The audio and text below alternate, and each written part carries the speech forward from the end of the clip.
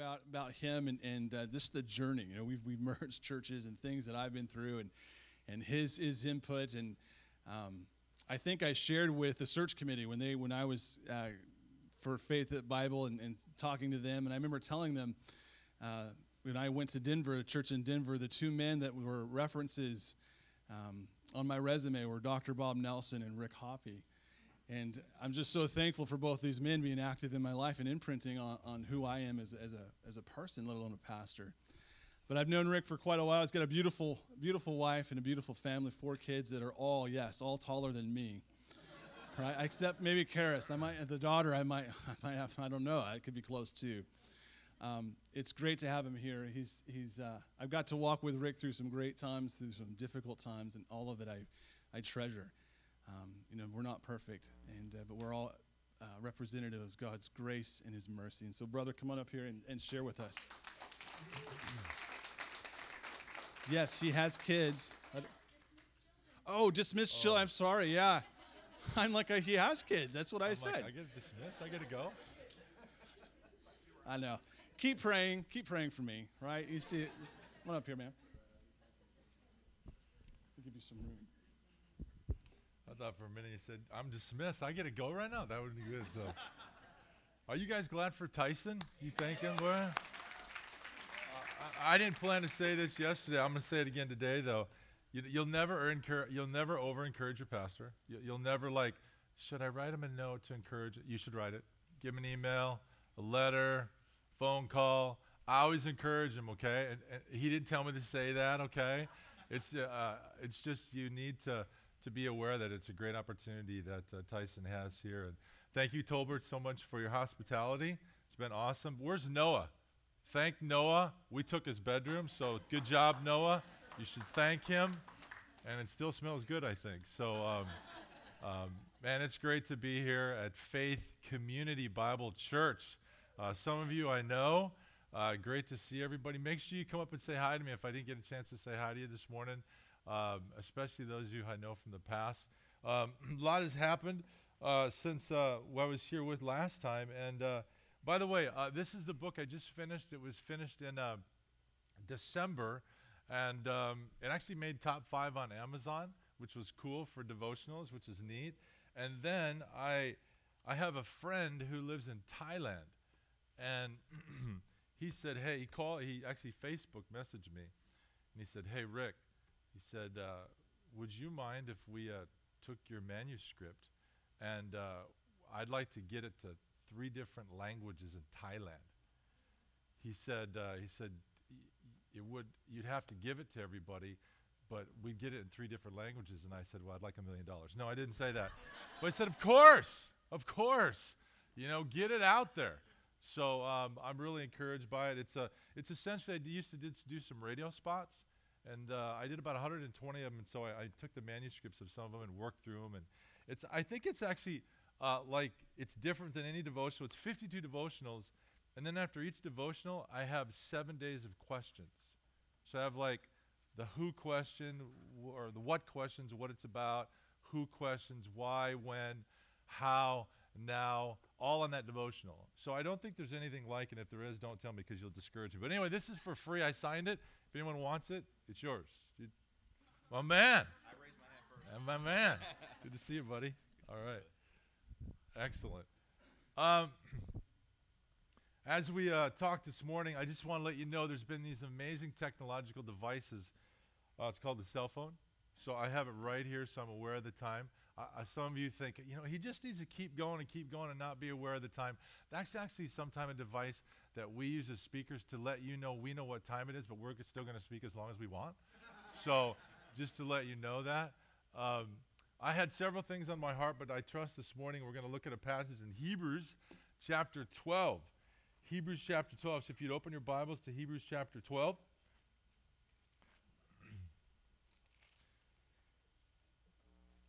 All righty. As we look at Hebrews chapter 5, I want to just ask you a quick question. And before we do that, I want to quick pray for us, all right? Father in heaven, thank you. Thanks for this great church. Thanks so much for the opportunity to be here. Thanks for the work you're doing through Tyson and through the men and through the women. And thank you for the life, the encouragement. And we just ask that now you'd use this time. This is all about you. And so we pray that you'd encourage us, help us, guide us, and we pray these things in your name. Amen. Well, how many people want to win? Want to win? Yeah. How many of us have won a ribbon? Come on, it's okay. I won a ribbon. All right. How many of us have won a trophy? Yeah, that's good. How many of us have won a medal? How many of us have taken one of the medals from your brothers and sisters and acted like it was yours, right? Yeah? All right. Now let me ask you this. No, let's not talk about awards. Now let's talk about who likes to work out here. Who likes to work? You like to work out. Now, who likes to work out whether or not you get a medal or not? You just like to work out. We'll pray for all you beloved folks today, all right?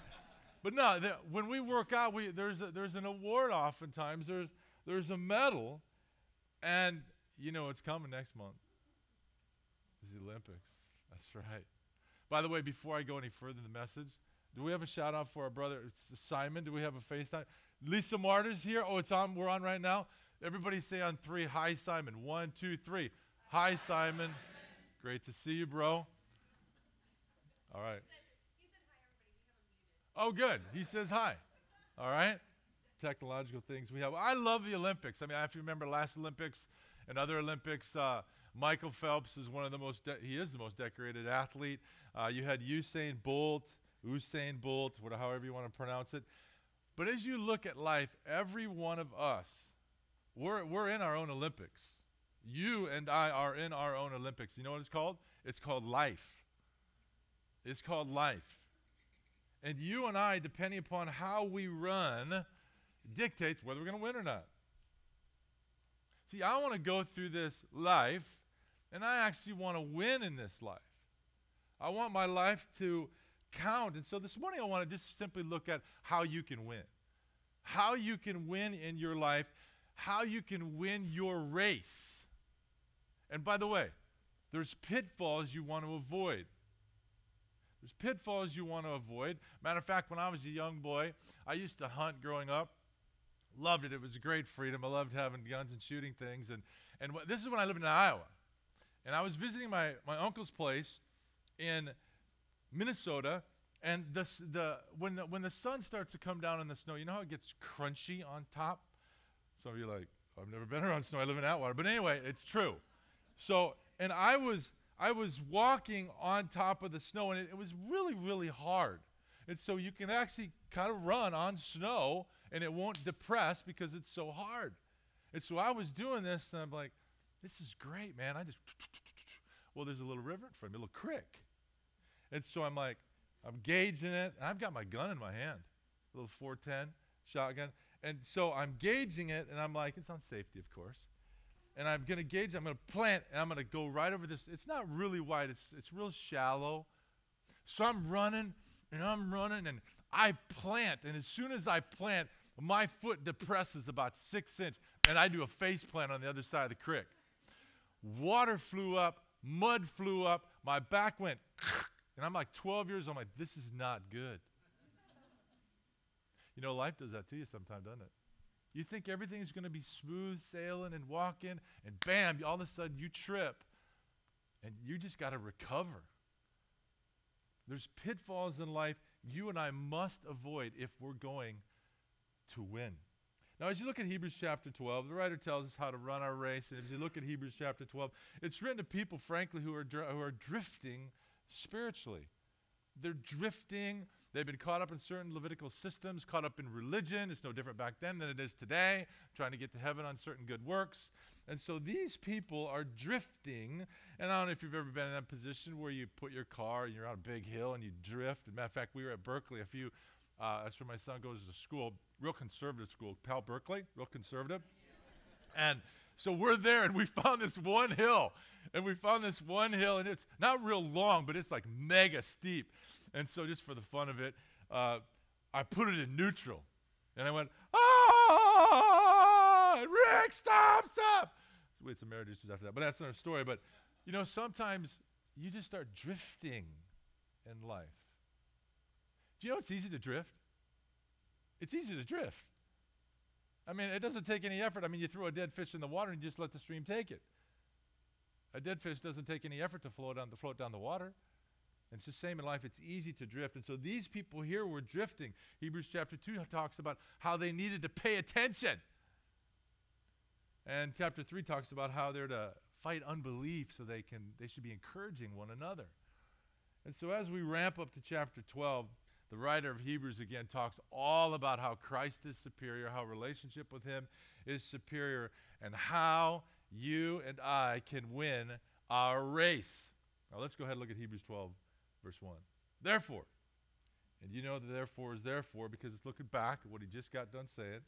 Since we are surrounded by such a great cloud of witnesses, we'll look at that in a minute, let us throw off everything that hinders and the sin that so easily entangles us, and let us run with endurance or with perseverance the race marked out for us.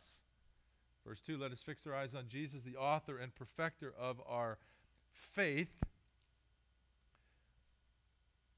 who for the joy set before him endured the cross, scorning its shame, and sat down at the right hand of the throne of God. Verse 3, for consider him, who has endured such hostility by sinners against himself, so that you may not grow weary and lose heart.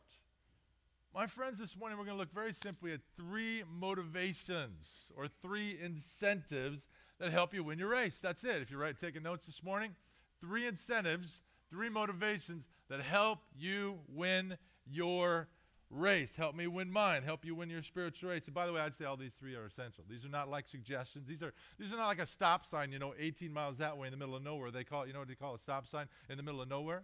They call it a stoptional. So these are really important. And you say, what's an incentive? What's the motivation? Well, I teach tennis lessons, and periodically I have kids who are 10, 11, 12 years old. I teach them and periodically say, hey, I got 10 balls left in my basket. I'm going to feed you 10. You got to get at least 5. If you get 5 in the blue, you get a Coke, or you get a Gatorade, or you get a candy bar, whatever it is. That's incentive. And for a kid, that's a big deal. And so, as we look at these incentives, it's very, very important for us. Matter of fact, you need to pray for me because a few days ago I did something I shouldn't have. I pulled up. There it was. I just looked, and there they were. They were all on that little billboard as you're driving through that drive, and there they are. And then I ordered everything. I ordered 12 of them. And then I went a little further, and I paid. And I ordered 12 Krispy Kreme donuts, baby, for our family, and they were awesome. First time I've ever ordered 12 assorted Krispy Kreme donuts. I've done the originals before. These were assorted donuts, baby, and it was heaven on earth, let me tell you.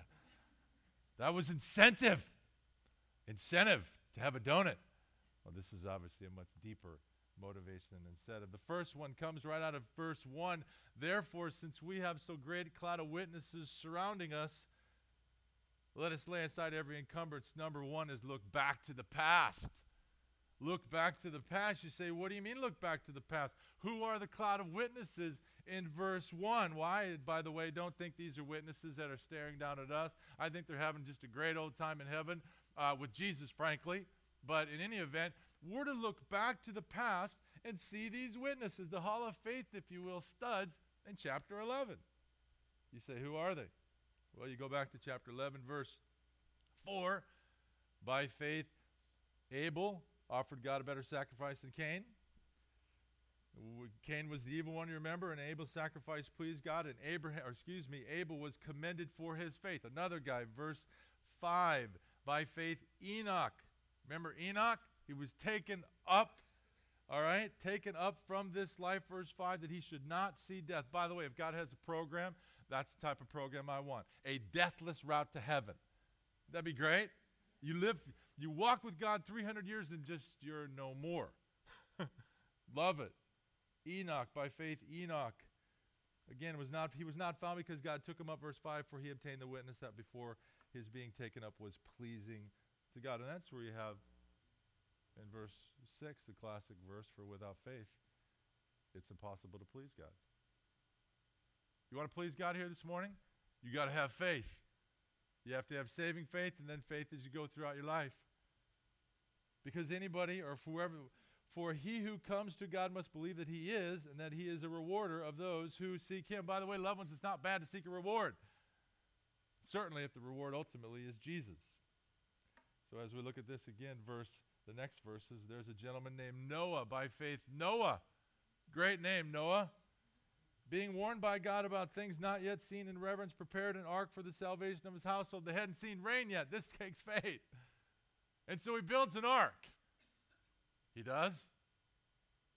He was commended for his faith.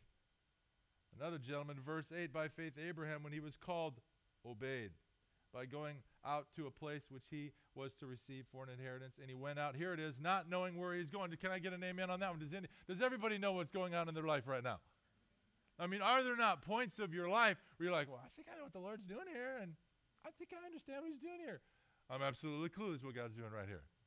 I'm absolutely clueless about certain things, what God is doing in my life right now. I'm not just saying it. And I think sometimes that's where the Lord wants us.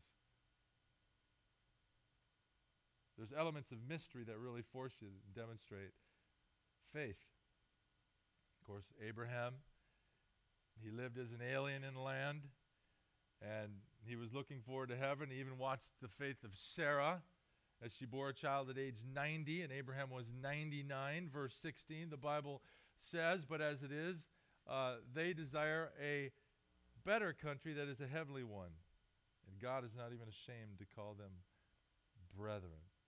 And who can forget, verse 17, by faith Abraham, when he was tested, offered up Isaac. And he who had received the promises was offering up his only begotten son. I don't know about you, but I have 4 kids. That would be really difficult for me to have one of my kids, and I'm supposed to go sacrifice them.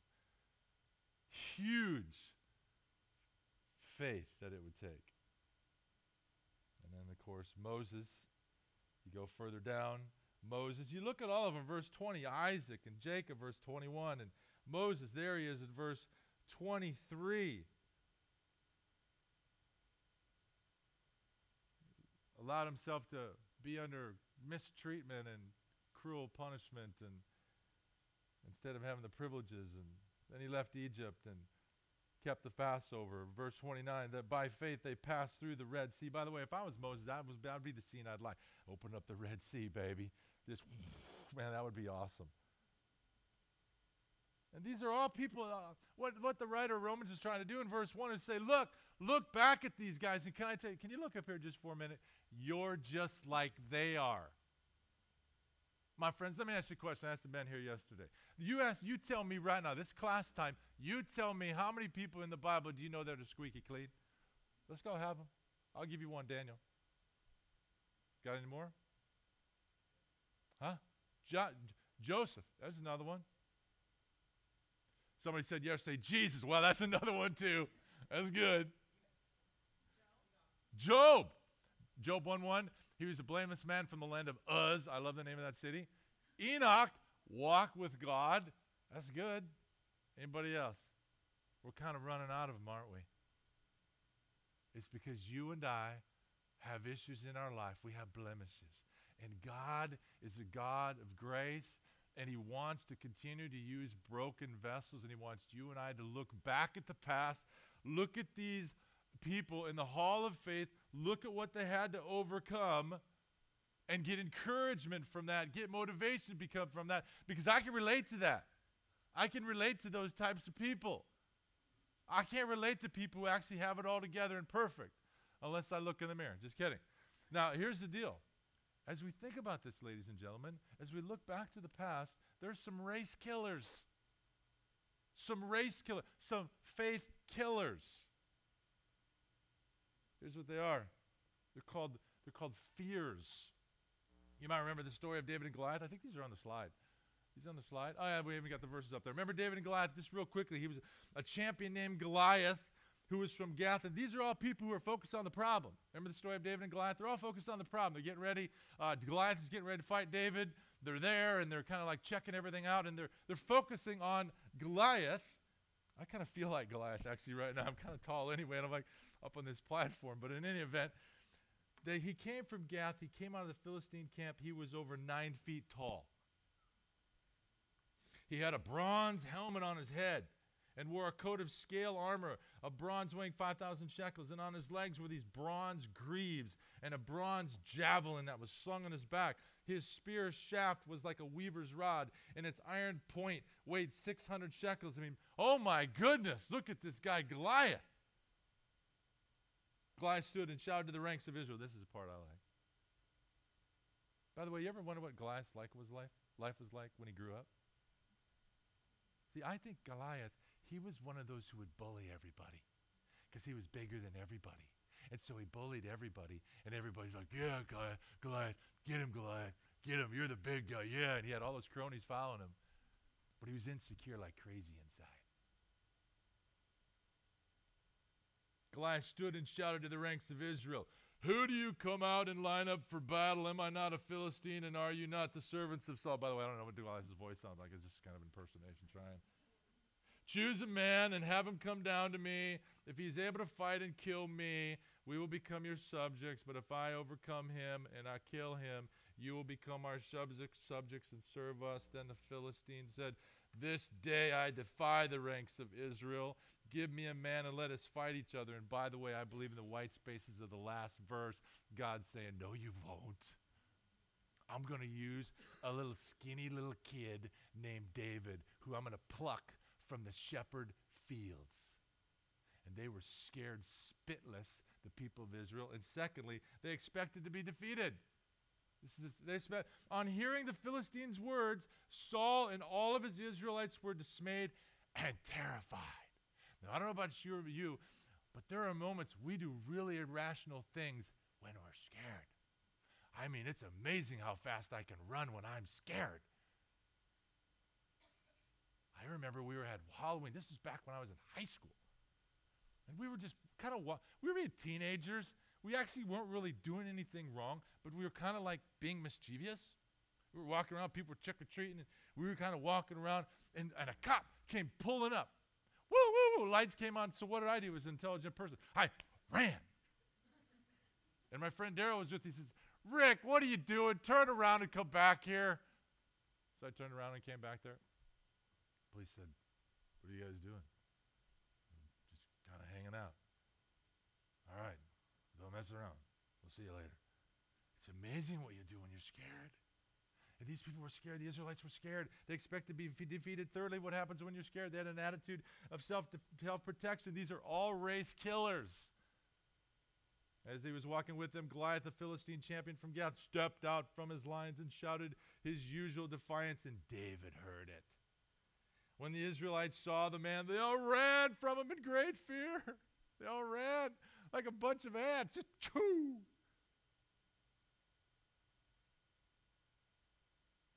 Look out for number one when you get scared. Now, there's some fears that are good. Don't touch the oven. Don't jump in front of the railroad tracks. Don't jump in front of a car. There's some fears that are good. Ow, that's hot. But these were lastly, when the Israelites saw the man, they all ran from him in great fear. They ran from the problem, and the acronym there is F-E-A-R, fear. These are all race killers. These are all race killers. Is it any wonder why the Bible says in Proverbs 1:7, the fear of the Lord is the beginning of wisdom? These are all race killers. So the first incentive is you got to look back to the past. You have to look back to the Bible examples. You have to hopefully look at examples that you have before you. Second, the second incentive is not to look back to the past. If you're going to run your race, guess what? Number two, you got to run your race. And did you notice you got to run your race? You know, when I wrote that back, there were times I didn't tell my dear wife I was writing this thing because I couldn't handle if she was going to say something about it or help me, and she was been a great encouragement with me the whole way. My kids were very helpful. But there are just certain things I knew I needed to kind of get cloistered and do what I was supposed to do. You have your race. I have mine. You know, I tell kids sometimes, and as I teach them tennis lessons, and sometimes they have a tournament, I tell them, so, you know, when you get out on the tennis court and you start playing tennis, I will not, and I can't come on the court and play for you. It's your match. It's your match. You're the one who's playing against your opponent. I can encourage you. I can pull you aside. I think you should hit it this way and hit cross court and reach up more for your serve. And I can tell you all these things. But it's your match. I can't play it for you. Coaches coach. Players play. You have to run your race. So we have to get the ankle weights off. Yeah, you don't have people running with so many clothes on. Do you remember moon boots growing up? Remember moon boots? You don't run with moon boots on. Now today we have Uggs. Uggs. You don't run with Uggs on, as cute as they are. You don't run with them on. They make you slow. See, it's not necessarily, again, you guys, you have to ask yourself, what's slowing you down? What is slowing you down? It's not always how fast you can run. Oh my word, Usain Bolt, he's fast. You don't see him running in the Olympics. You don't see him running with these big, huge army boots. He strips down so he can be fast as possible. You don't have a workout and go, man, those 12 Krispy Kreme donuts, that sleeve of Girl Scout cookies and chips were amazing after my workout. That'll slow you down. You say, Rick, the first point you had, I'm supposed to look back at the past. You say, I'm trying to run, but I don't have any good models. Well, you have some Bible ones we just looked at. And I would say politely, you need to find some good models. Find some people. Now, I'm gonna go from preaching to meddling, but I love you, so I can do that. Okay, we all friends here. We okay? All right. That wasn't very affirming. I'm talking to myself as I talk to you, by the way. Is you have to stop looking at the models who hurt you. Right? Matter of fact, it might even been a model. Oh, he was my discipleship partner for a year, for 3 years, for 5 years. He grew up. I don't know who it is, what happened. And that model, they failed you. And you thought they were the fourth person of the Trinity, and they failed you. That's all right. That's okay. You have to process that appropriately. You have to process that. Here's why. This is the key. Because bitterness, hurt, difficulty, it's not a weight on you, it's a noose. You ever seen a snare trap? They used to have, when I grew up, we used to have traps, and my friend used to set snare traps right in between a barbed wire fence. You put a little snare trap. When you jump through a noose trap, a snare trap, once the animal catches a leg or something, and the more you struggle, the tighter it goes, and the more you struggle, the tighter it goes, and that's what bitterness does. That's what unforgiveness does. That's what the things that happen that are disappointing us in our past, they're still with you.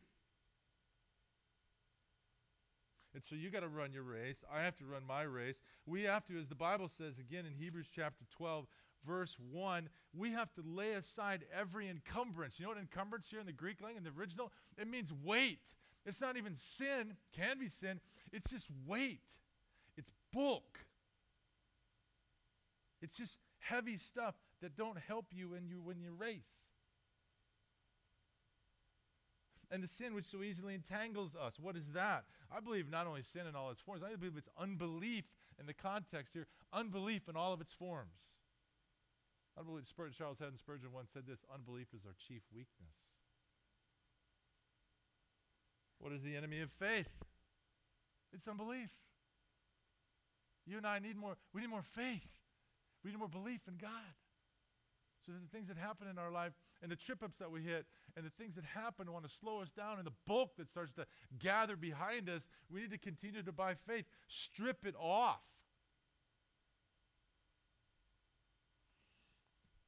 Somebody once said, doubt is the doorway of the devil, and you and I need to step on the neck of doubt and build our faith.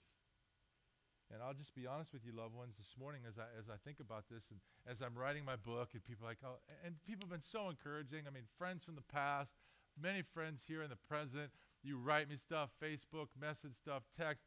It's just been overwhelming. It's been so encouraging to it's really actually been very humbling because it made me think, wow, Lord, there's a lot of people in my life that have impacted me.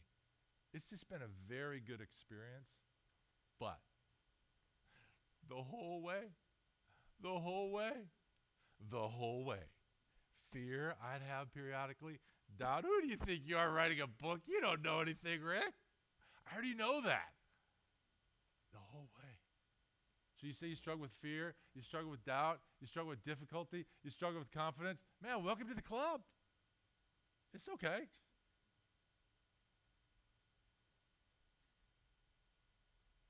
It's huge. Because a lot of people want to run our race. But we're pulling a chain of bitterness from the past. We're pulling something's dragging us. And boy, if we could deal with those, man, your stride starts to go faster and faster. Hebrews chapter 3 talks about this. See to it, 3:11, 3:12. That none of you has a sinful, unbelieving heart that turns away from the living God. Hebrews 3:13. But encourage one another daily. Did you get that? If I have a sinful, unbelieving heart, then guess what I'm not doing to other people? I ain't encouraging people. I'm like, I don't like people. I don't like people. But the writer of Hebrews tells us, so encourage one another as long as it's called today, so that none of you are hardened by sin's deceitfulness. I don't know about you, but we live in a negative enough world, right? I mean, you don't have to watch the news for just a few minutes, and there's all kinds of difficult things that are on. I live in the real world. I actually watch the news. I actually know a little bit what's going on. But I'm not necessarily going to imbibe all the flavor of the news and let it get me down in such a situation that I can't encourage other people. That doesn't take faith. I want to live in the real world and try to help people get on top of it and help people grow. So we're to encourage one another as long as it's called today. So friends, you and I, we need to throw off the weights so we can run. We need to believe and have faith so we can run. Well, how else are you supposed to run? With perseverance, Hebrews 12. It says it right there in the passage. We are to run, verse 1, with endurance, the race that is set before us. The word endurance means hupomene in the original language. It means to remain under. That's what it means. Now, years ago, I used to watch Wild World of Sports. I confess, sorry, I'm dating myself. Wide World of Sports. There was a weightlifter called Vasily Alexeyev. Do you remember Vasily Alexeyev? Some of you, oh, praise the Lord. And he would have the weights. And he'd, those clean and jerks. And they'd get under the weight. And it'd be just like this. And they'd get the red light. See, the idea here is to remain under. What's going on in your life right now? Friend, are you remaining under? Are you remaining under? I know it's like, I don't want to remain under this. There's things in my life, I don't want to remain under that. But God's called you and I to remain and have endurance, to remain under the difficulty and find some groundedness in your ungroundedness, because he's got something for you in the future. Did you know that ultimately everything ultimately works good for you if you're a Christian? Not only Romans 8:31 for if God is for us, who can be against us? But the classic verses in Romans 8:28, for we know that God causes all things to work together for good to those who love God, to those who have been called according to his purpose. That means everything in your life, ultimately, God's going to use it for good. You get in a car accident, you break your leg, that's not good. You have a difficult relationship, that's not good. But God uses the pain, uses the hardship, uses the struggle to make you more like him. So you and I, God's called us to run our race. Endurance is the steady determination to keep going, regardless of the temptation to slow you down. You say, Rick, I really want to endure. I'm with you. I'm looking back. I'm in my race. I'm trying to be encouraged. I'm trying to have faith. But I get discouraged. You ever been there? You get discouraged, right? It's normal. One writer said this: if you don't face the giant of discouragement early on, it will haunt you for a lifetime. Now, we all have to deal with discouragement. That's normal. But discouragement is a giant that can affect our health, weight loss, academic achievement, family values, endurance in marriage, all kinds of things. And here's one of the reasons why we get discouraged, right? This should be on the screen, I believe. It's the next little slide. What does your life depend upon? Because these are things that kind of start to fall apart, and we think, I'm discouraged, man, because of these things happening. It's because we have the wrong focus sometimes. Number one, we think, I am what I do. It's my position. My position. What do you do for a living? Especially men. What do you do for a living? Well, I'm a businessman over here, or I farm over there, or I do this over there, and I work over here. And we think what we do. That's a wonderful thing, but you can't get ultimately your value out of that, because guess what happens when you lose your job? You get discouraged, right? Number two is I am what people say about me. Oh, he's wonderful, she's this. And that's why people in Hollywood, when all the fame falls, their life falls apart. So we depend upon what people say about us. Thirdly, I am what I have, our possessions. Job was a rich man. There's all kinds of rich people in the Bible. The issue isn't possessions. The issue is what your attitude is towards your possessions. I am what I look like, persona, but the real way to remember it is that you are loved. Did you know that God loves you? I know you know that. Tyson tells you that all the time. You need to hear it again today. Matter of fact, God not only loves you, God loves to love you. Matter of fact, if you're a Christian here today, He'll never stop loving you. He'll never stop loving you. He loves to love you. He'll never stop loving you. You say, well, really? It's because all of your sins, past, present, and future, have been taken for. They've been taken care of at Calvary. They've been taken care of at Calvary. This wasn't in my notes. I'm going to tell you the story, though. There was a boy, true story, boy, and he went into the pastor's office. The boy took some money from the offering plate. So he's in the office, the pastor was there, and the little boy was there, and the parent was there, and the pastor said, Johnny, what happened? It's like, I stole some money from the offering plate. The pastor looked at him and said, who told you to tell me? He said, well, I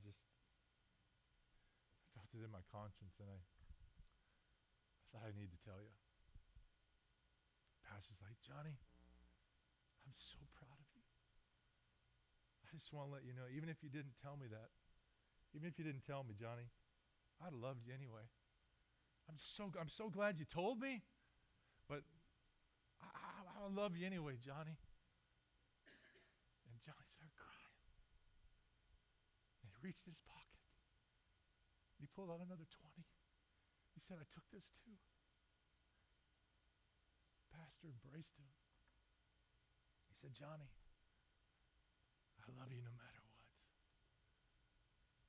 You need to know that if you know Christ, God loves you no matter what you do ultimately, because if He's paid for everything, past, present, and future, you're never out of the embrace of God. That's called grace. You don't deserve that. Neither do I. You can't unearn grace. That's why you just receive it. You ever get a Christmas present? Yeah. No, don't get it. No, I don't need it. No. You bless the giver by receiving it. You bless the giver by receiving His grace and love. Every person in life, we need to learn what true love is in God. We have to go through our fears, go through our difficulties, and we have to deal with discouragement. One writer said this, every successful person I can think of has had to come back from discouraging circumstances. That's true of people I know personally. It's those I read about in the Bible. As a matter of fact, every single person in the Bible is a comeback story from something. Are you going to be that comeback person? Are you letting that thing happen in your past? You're looking back and it stings. And it stung and it continues to sting. I encourage you to deal with that. Number 3, lastly, we're going to keep going. We're almost done. Lastly, it's the last point. By the way, if I had a 1 iron or a 2 iron, this is like a pitching wedge in terms of length for those of you who know golf. In other words, this is a short point. Lastly, number 3, verse 3. Verse 2 and 3, fixing our eyes on Jesus, the author and perfecter of faith, who for the joy set before him endured the cross, despising the shame, and has sat down at the right hand of the throne of God. For consider him who has endured such hostility by sinners against himself, so that you may not grow weary and lose heart. We're to fix our eyes on Jesus, a person. A person. Philippians 1:6 says he has begun a good work in you, and he's going to continue to complete it. God has started a good work in you. God's work in you is unfinished, and God's going to continue to complete his work. And so we're to look to Christ, who died. Now he's at the right hand of God. And he, by the way, intercedes for us all the time. All the time. How you doing in your race? How you doing? How's your look back? When you look back, does it give you energy? Does it give you encouragement? Who are the models, the men, the women in your past, whether from the Bible or real life, who encourage you? Who are the ones as you look back and you're like, man, those three, those four, those two, that's just painful. My dear friends, it's not going to go away if you don't look at it and deal with it. And by the way, if you really believe in the sovereignty of God, which you do, if you really believe that God's in control, then maybe you'll come to the point where you'll actually realize in some way the Lord allowed, in some way the Lord was able to orchestrate these things to help you ultimately and help me. You don't have to like it. You don't have to always agree with it, but ultimately you got to submit to it because it happened. It happened. You know, I'd have never shared this full story. I'm going to close with this. In 6th grade or 5th grade, can't remember when, it was kind of traumatic. My friend, we'll call him Randy. Randy was a friend of mine, past tense friend. He invited me for a sleepover. Invited me over for a sleepover. Come on, Rick, let's go over. Well, Randy used to hunt. I used to hunt. And so I went over to his house. And before we went, you talk to your mom. You're in 6th grade. You have a sleepover. You got to talk to mom and see if everything's okay. And my mom was like, okay, yeah, it's fine. You can go over there and have a good time. Just do me a favor. Don't shoot guns. She knew he hunted and she knew I hunted. Just, you go over there and have all kinds of fun, but just don't shoot guns. So stayed over Friday night. Next morning, his mom had to go do something, had to run some errands. So my friend Randy said, hey, let's go. I got something really fun for you to do. Let's go down to the river and shoot some fish. So Randy got his gun. He's 22. Got his gun. We scurried down to the river. And by this time, by the way, it was winter. So there was ice in different spots. And if you're familiar with this in the Midwest, fish congregate where there's water. And so there's this big whole pool of carp. So he went down there and boom, we shot a few carp. And we went back to the house and had our time together. And mom never found out. And so I went home. My mom, because I had a great upbringing. My parents were awesome. Brothers and sisters were cool. And I'm like, how'd it go, Ma? How'd it go, Rick? Oh, man, it was so much fun. We did this and stayed overnight, and we watched TV, and we did that, and we did a little bit of shooting. It was a blast, Mom. My mom was like, you did what? We did some shooting.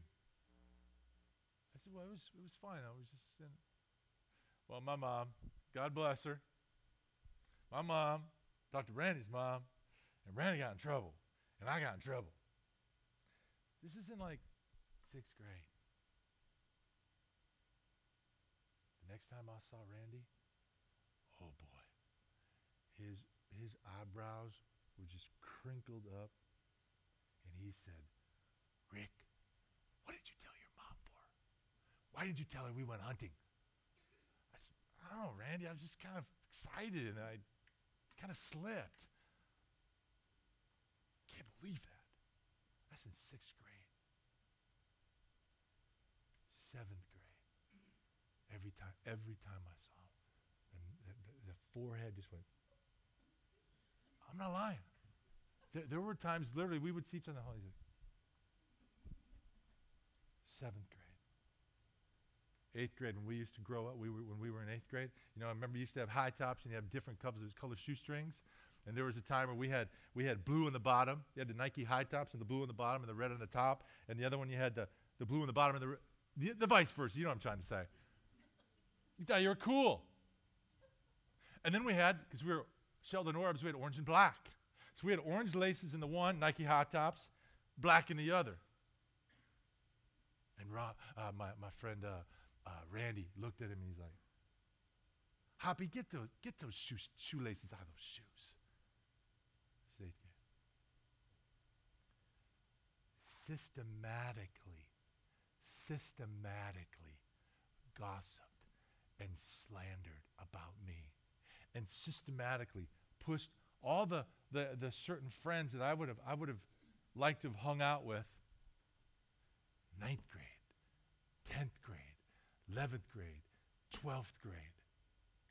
I got sick of it as a sophomore. I went into karate. I had my black belt by I was 12th grade. Everybody wanted to be my friend then. It was not until my 10-year reunion that I saw him face to face, and he looked at me and he said this. You're all right, Hoppy. That's all he said. My friends, I think I've dealt with that situation. There's a part of me that would like to maybe use my karate on him someday, but that's another story. My point is this, my friends. You can learn from your past. You can let those skeletons in your closet stay there and rot you. Or you can go, you know what? The Lord Jesus Christ is sovereign over my life.